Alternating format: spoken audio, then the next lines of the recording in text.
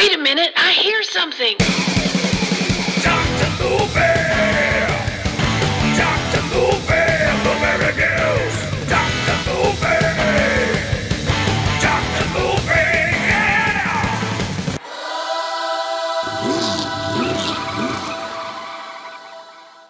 What's going on, everybody? Welcome back to another episode of Dr. Movie, your favorite show that's apparently all about werewolves here lately, right? We've been covering quite a few werewolf movies by request, by the great Dan Bone, one of my buddies, one of my movie connoisseurs.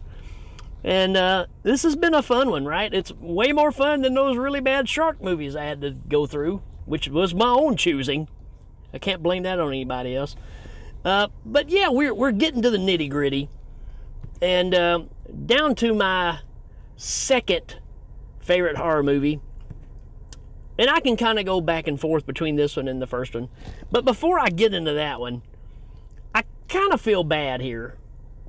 And Dan or anybody else that's listening, you can give me some feedback because, you know, this leads to a guilty pleasure movie that, if I'm honest with you, I have probably watched this honorable mention movie more than I have any other werewolf movie, and that's the sequel to today's movie, The Howling Part 2, Your Sister's a Werewolf. And there's a lot to unpack in that one. I didn't put it on this list because it is one of my favorites, but I just don't think it belongs in the same category with all of these. And I may be wrong. That's just my personal opinion. But if I'm totally honest with you, I have probably watched The Howling 2 way more than I have seen any other werewolf movie. But I'm not here to review that one. But if you would like for me to review The Howling 2, let me know, right? I mean, I figured eventually I'd get around to it, but if you want it to be a part of this, and, you know, just to kind of keep it with the family, you know, that's kind of the problem with sequels, right? Because usually you like the first one, maybe the second one, then the rest are all trash. But, you know, if you would be interested in me covering The Howling 2, just send me a message or post it on, you know, when I put this out there on Facebook or whatever. Let me know. I'd be glad to do it. I need to go back and watch it again so I know what I'm talking about. I mean, I've got vision stuck in my head, especially the ending credits. I probably watched that more than I've watched any movie in history, just being honest. Those end credits, right? With the song being played and Sybil Danning ripping off her shirt. Gold. Anywho, not what we're talking about. We are talking about, really, to me, the movie that I'm just going to say it started it all. Now, when I say it all, the craze that we've had with special effects werewolf movies, well, I guess you can say they're all that way. But for some reason in the 80s, it became a hot topic again. And I think it's very wild that, I'm going to give it away right here, but to me, the two best werewolf movies came out the same year. And this one, to me, this is the ideal werewolf. And we'll get into that as we go. But we're talking about The Howling, 1981. Come on. Absolute classic. Is it a great movie? No. But, you know, it is what it is, right? And let's talk a little bit about this one. We know that this was directed by Joe Dante, which, come on. Who doesn't love a little Joe Dante, right? The guy that can make horror movies funny and sleazy all at the same time, but still do it to where you don't feel like you're watching, you know, super trash, right? And plus, let's just say, who doesn't love the Embassy Pictures logo when it comes up, right? That's one of those we don't talk about enough. We talk about Canon, you know, and all the other ones, but we don't talk about the Embassy logo that does that little flip. I love that. I guess it just takes you back to a time, right? But yeah, man, Joe Dante, come on. let's do a quick synopsis here. If you don't know this movie, I don't know why you're even listening, but anyways, you should shut this off immediately and go watch it instead of hearing me talk about it, right? It's number 2 on my list, yo. It says, in Los Angeles, television journalist Karen White is traumatized in the course of aiding the police in their arrest of a serial murderer. Her doctor recommends that she attends an isolated psychiatric retreat led by Dr. George Wagner. But while Karen is undergoing therapy, her colleague Chris investigates the bizarre circumstances surrounding her shock. When his work leads to him, let's read that again. When his work leads him to suspect the supernatural, he begins to fear for Karen's life. Boy, hey, that's a weird runaround way of keeping it vague. But yeah, I mean, it's got a lot of things to it. So why do we watch this movie? Let's see. Why to watch? It says you'll love it. Recommended based on your search behavior. Well, thank you there, Google. I appreciate that. Got 3 words for you. It's menacing, scary, and horrific. I agree with all that. It says, with its impressive effects and playful sense of humor, The Howling is a must for any werewolf fan. To me, it's the gateway. If you don't see this one, you're kind of missing what led to all the werewolf movies we got later. I mean, realistically, we just kind of keep remaking the same storytelling style, right? Howling is a fantastic offbeat horror flick with a dash of comedy that still holds up great 40 years later. I totally agree. Watching it again, I mean, I can see where people prefer other movies, and we'll talk about why. But I think if you look at this movie from the aspect of you didn't have other werewolf movies to compare this to at the time. I mean, again, this and my other favorite movie are the gold standards, right? For a reason. So we've grown to expect something out of the movies. And well, I'll talk about why they're different. This other one says, now The Howling is a great movie in all aspects. The plot is beyond amazing, and its events are very well connected. That's what I think people forget about this movie. And again, I'm trying to hold back and not spill too much right here from the beginning, right? Let's talk about our cast. I mean, come on. You got George Corman, involvement here. And you got a cast of regulars, right? We got Dee Wallace. Come on, Dee Wallace Stone. From The Hills Have Eyes, E.T., The Frighteners. I mean, she's Cujo. She's horror legend. And the thing about this too is you've got her husband, Christopher Stone, who plays her husband, boyfriend, whatever he is in this movie. So that's kind of a wild combination for sure. Dennis Dugan's in this. Belinda Belaski. John Carradine. Kevin McCarthy. I mean, you've got some heavy hitters of old original horror flicks here.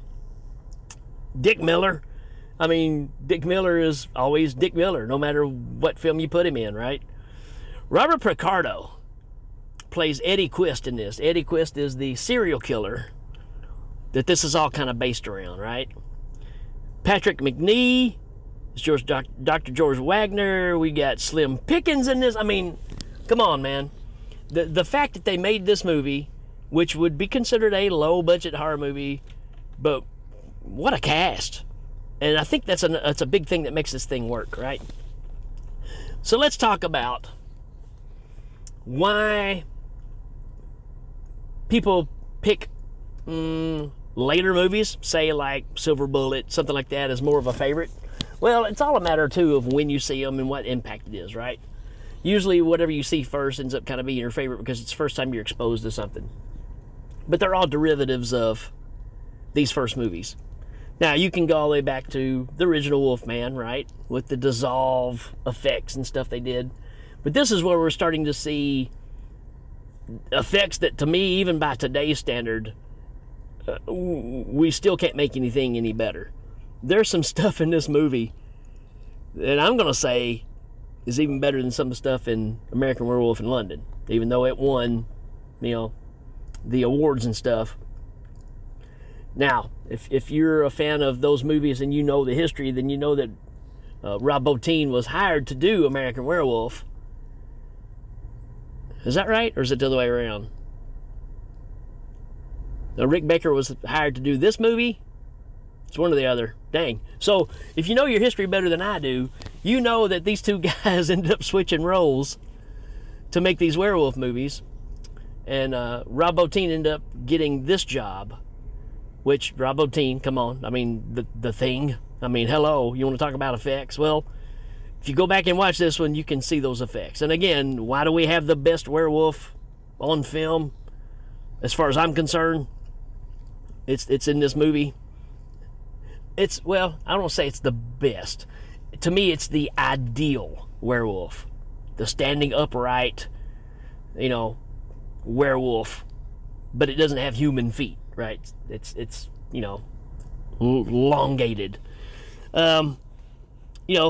This came out a few months before American Werewolf, so it beat it to the punch. And here's what I like about this movie that I think a lot of people miss, is it is a combination of three things here. You're taking the element of a giallo, because it's kind of a murder mystery, right? Because you've got this serial killer thing going on, and you've got the snooping news reporters that are trying to figure out the mystery. So you've got this kind of thing going on the side that's really driving the story, because there's a lot of things that don't make sense. Then you've got this whole idea of a colony that's out here to themselves that seem like nice, upright people, but ends up being more like the Wicker Man. So you got a Wicker Man element, or a Midsummer element if you're into that movie. You've got this giallo thing going on, and then you got the werewolf part of it. So you're kind of getting three movies in one, where it all interlaces. And you're also dealing with a lady that's having issues, which kind of ties back into the giallo thing of she's going through some sort of trauma, and she's trying to put the pieces together, and it causes stress in her love life and all this stuff. So the problem with this movie, I think most people have, is it takes almost to the last third of the movie before you see anything werewolf, right? You get some attacks and stuff, but the main part of the story is about Eddie Quist, and he's chasing Dee Wallace. He meets her in a porn shop, and he's planning on killing her. And apparently he's been killing people all over, and he leaves a smiley face sticker on everything to kind of identify this is his insignia, I guess you'd say. Right before he goes to kill her, cops bust in and kill him, right? Or you think he's dead. Later on, our snoopers find out when they go to look at the body, he's no longer there, and the inside of the little holding thing that they put the body in has been all damaged and clawed up. So you're starting to put the pieces together, right? Well, what we don't know is she's going to a psychiatrist, and he's like, hey, I think you need a break. Why don't you come out to where I live, out in this area with this colony, which is an odd thing too, because you feel like it's a long ways off, but everybody she meets there, they're all familiar with her work. I'm like, this is the 80s. Early 80s. Well, you might have just, maybe cable TV was really happening at this point. It wasn't in my area. But I'm thinking, if they were picking up TV, like channels on like rabbit ears or an antenna,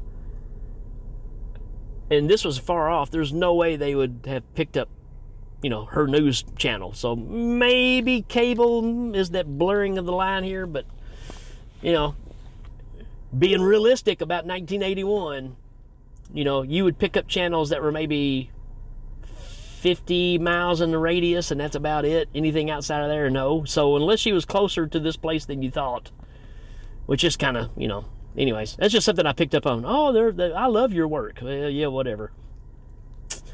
Yeah, and again, there's stress with her husband because she's in shock, and, he's a guy, and he's wanting to do guy things with her, and she's like, yeah, I'm not really feeling like it because, this guy tried to rape me and kill me while making me watch some, rapey porn. And so there's stress there, and they're having this campfire, I guess you'd say, where all the local people are together, and you got crazy John Carradine trying to burn himself alive because he don't want to live anymore, but you don't understand why. You're just kind of going along with it. You've got this, the hottie of the group, which apparently she's just a tramp because she messes around with everybody. Well, she ends up making her move on Dee's husband, and that's really something you don't see. Well, you didn't see it before this movie, but they end up kind of getting together and getting it on, and while they're getting it on, they both turn into werewolves. Yeah. So you get that aspect of it, which again, you're going with give me things I've never seen before for 500,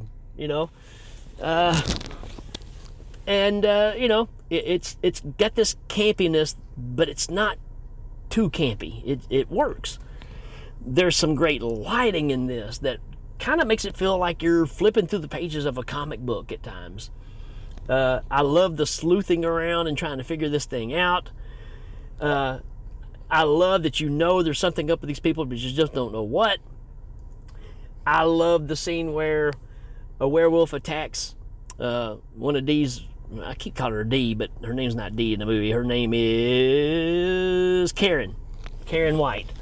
And when her friend that's helping try to investigate all this stuff, which they get from a book from Dick Miller in the library, that's how they're tracking this stuff down, which kind of refers back to Full Moon and Silver Bullet and all those, right? You got a book that tells you the story of lycanthrope, so there's all that aspect that you kind of see carried on. I think the problem I have with it is it takes too long to get to where the werewolves are. But once it gets there, it doesn't stop. Because you got a whole colony of them, right? It's not like one person is changing. You got a whole colony. I love when the lady's being attacked and she finds an axe and she chops off the arm of one of the werewolves. And you see the arm lay there and change. And again, it's Rob Bottin. And I just got through watching it again, and I'm telling you, that effect is absolutely amazing. It still looks better than anything that's come out now. It blows my mind how good that is. Then you get the confrontation where we find out that Eddie's not dead. He's got some bullet wounds and stuff in his head, but you get the confrontation between him and Karen, and he tells her, I want to give you a piece of my mind, and he basically just sticks his fingers in the hole in his head and pulls a piece out and hands it to her. Then you get the transformation, which is top-notch. It's great. Pretty much every movie that we have covered so far is pulling from this source right here. It's in your face. It's not a dissolve. It's not really in the total dark. You can see well enough. And I'm telling you, there's a reason this movie still is held up like it is, and these effects, I'm telling you, are just still, this is what I expect out of a werewolf movie. But yeah, you get the whole showdown at the end, where they're trying to get away from the colony, and you get the incredible ending of the movie, which I don't want to ruin for you in case you haven't seen it. But I love the aspect of it crossing the line between reality TV and can you believe what you see, right? Because when the ending happens, it's on live TV, and the crowd that watches it is either on board as it being real or not, and just kind of passing it off. The fact that they try to cover it up, I don't know, man. It's pretty dang brilliant to deliver this in the way that they do. Anywho, I've done gone 20 minutes on this one, or close to it. I just think this is a better movie than we realize what it is. I encourage you to go back and watch it again and think about what I talked about as far as 3 movies rolled into one. And I think when you look at it that way, it really opens things up for you. And I wonder about when Joe put this together, if he kind of pulled from these elements because that's really what it is. And I think that really makes it stand out. So the part that a lot of people would probably find boring is actually what makes this movie so powerful at the end. So do yourself a favor, check it out again. 5 out of 5. I mean, it's pretty self-evident, right? So it's a must-watch. It's that simple. It is an essential werewolf movie, no doubt about it. All right, folks. I'm going to end it right there. If you've got any ideas for something else you want me to cover, if you got any comments on this one, tell me where I'm wrong. Tell me where I'm right. And tell me if you want me to do the Howling too. All right, folks, that's it for this one. We will check you later.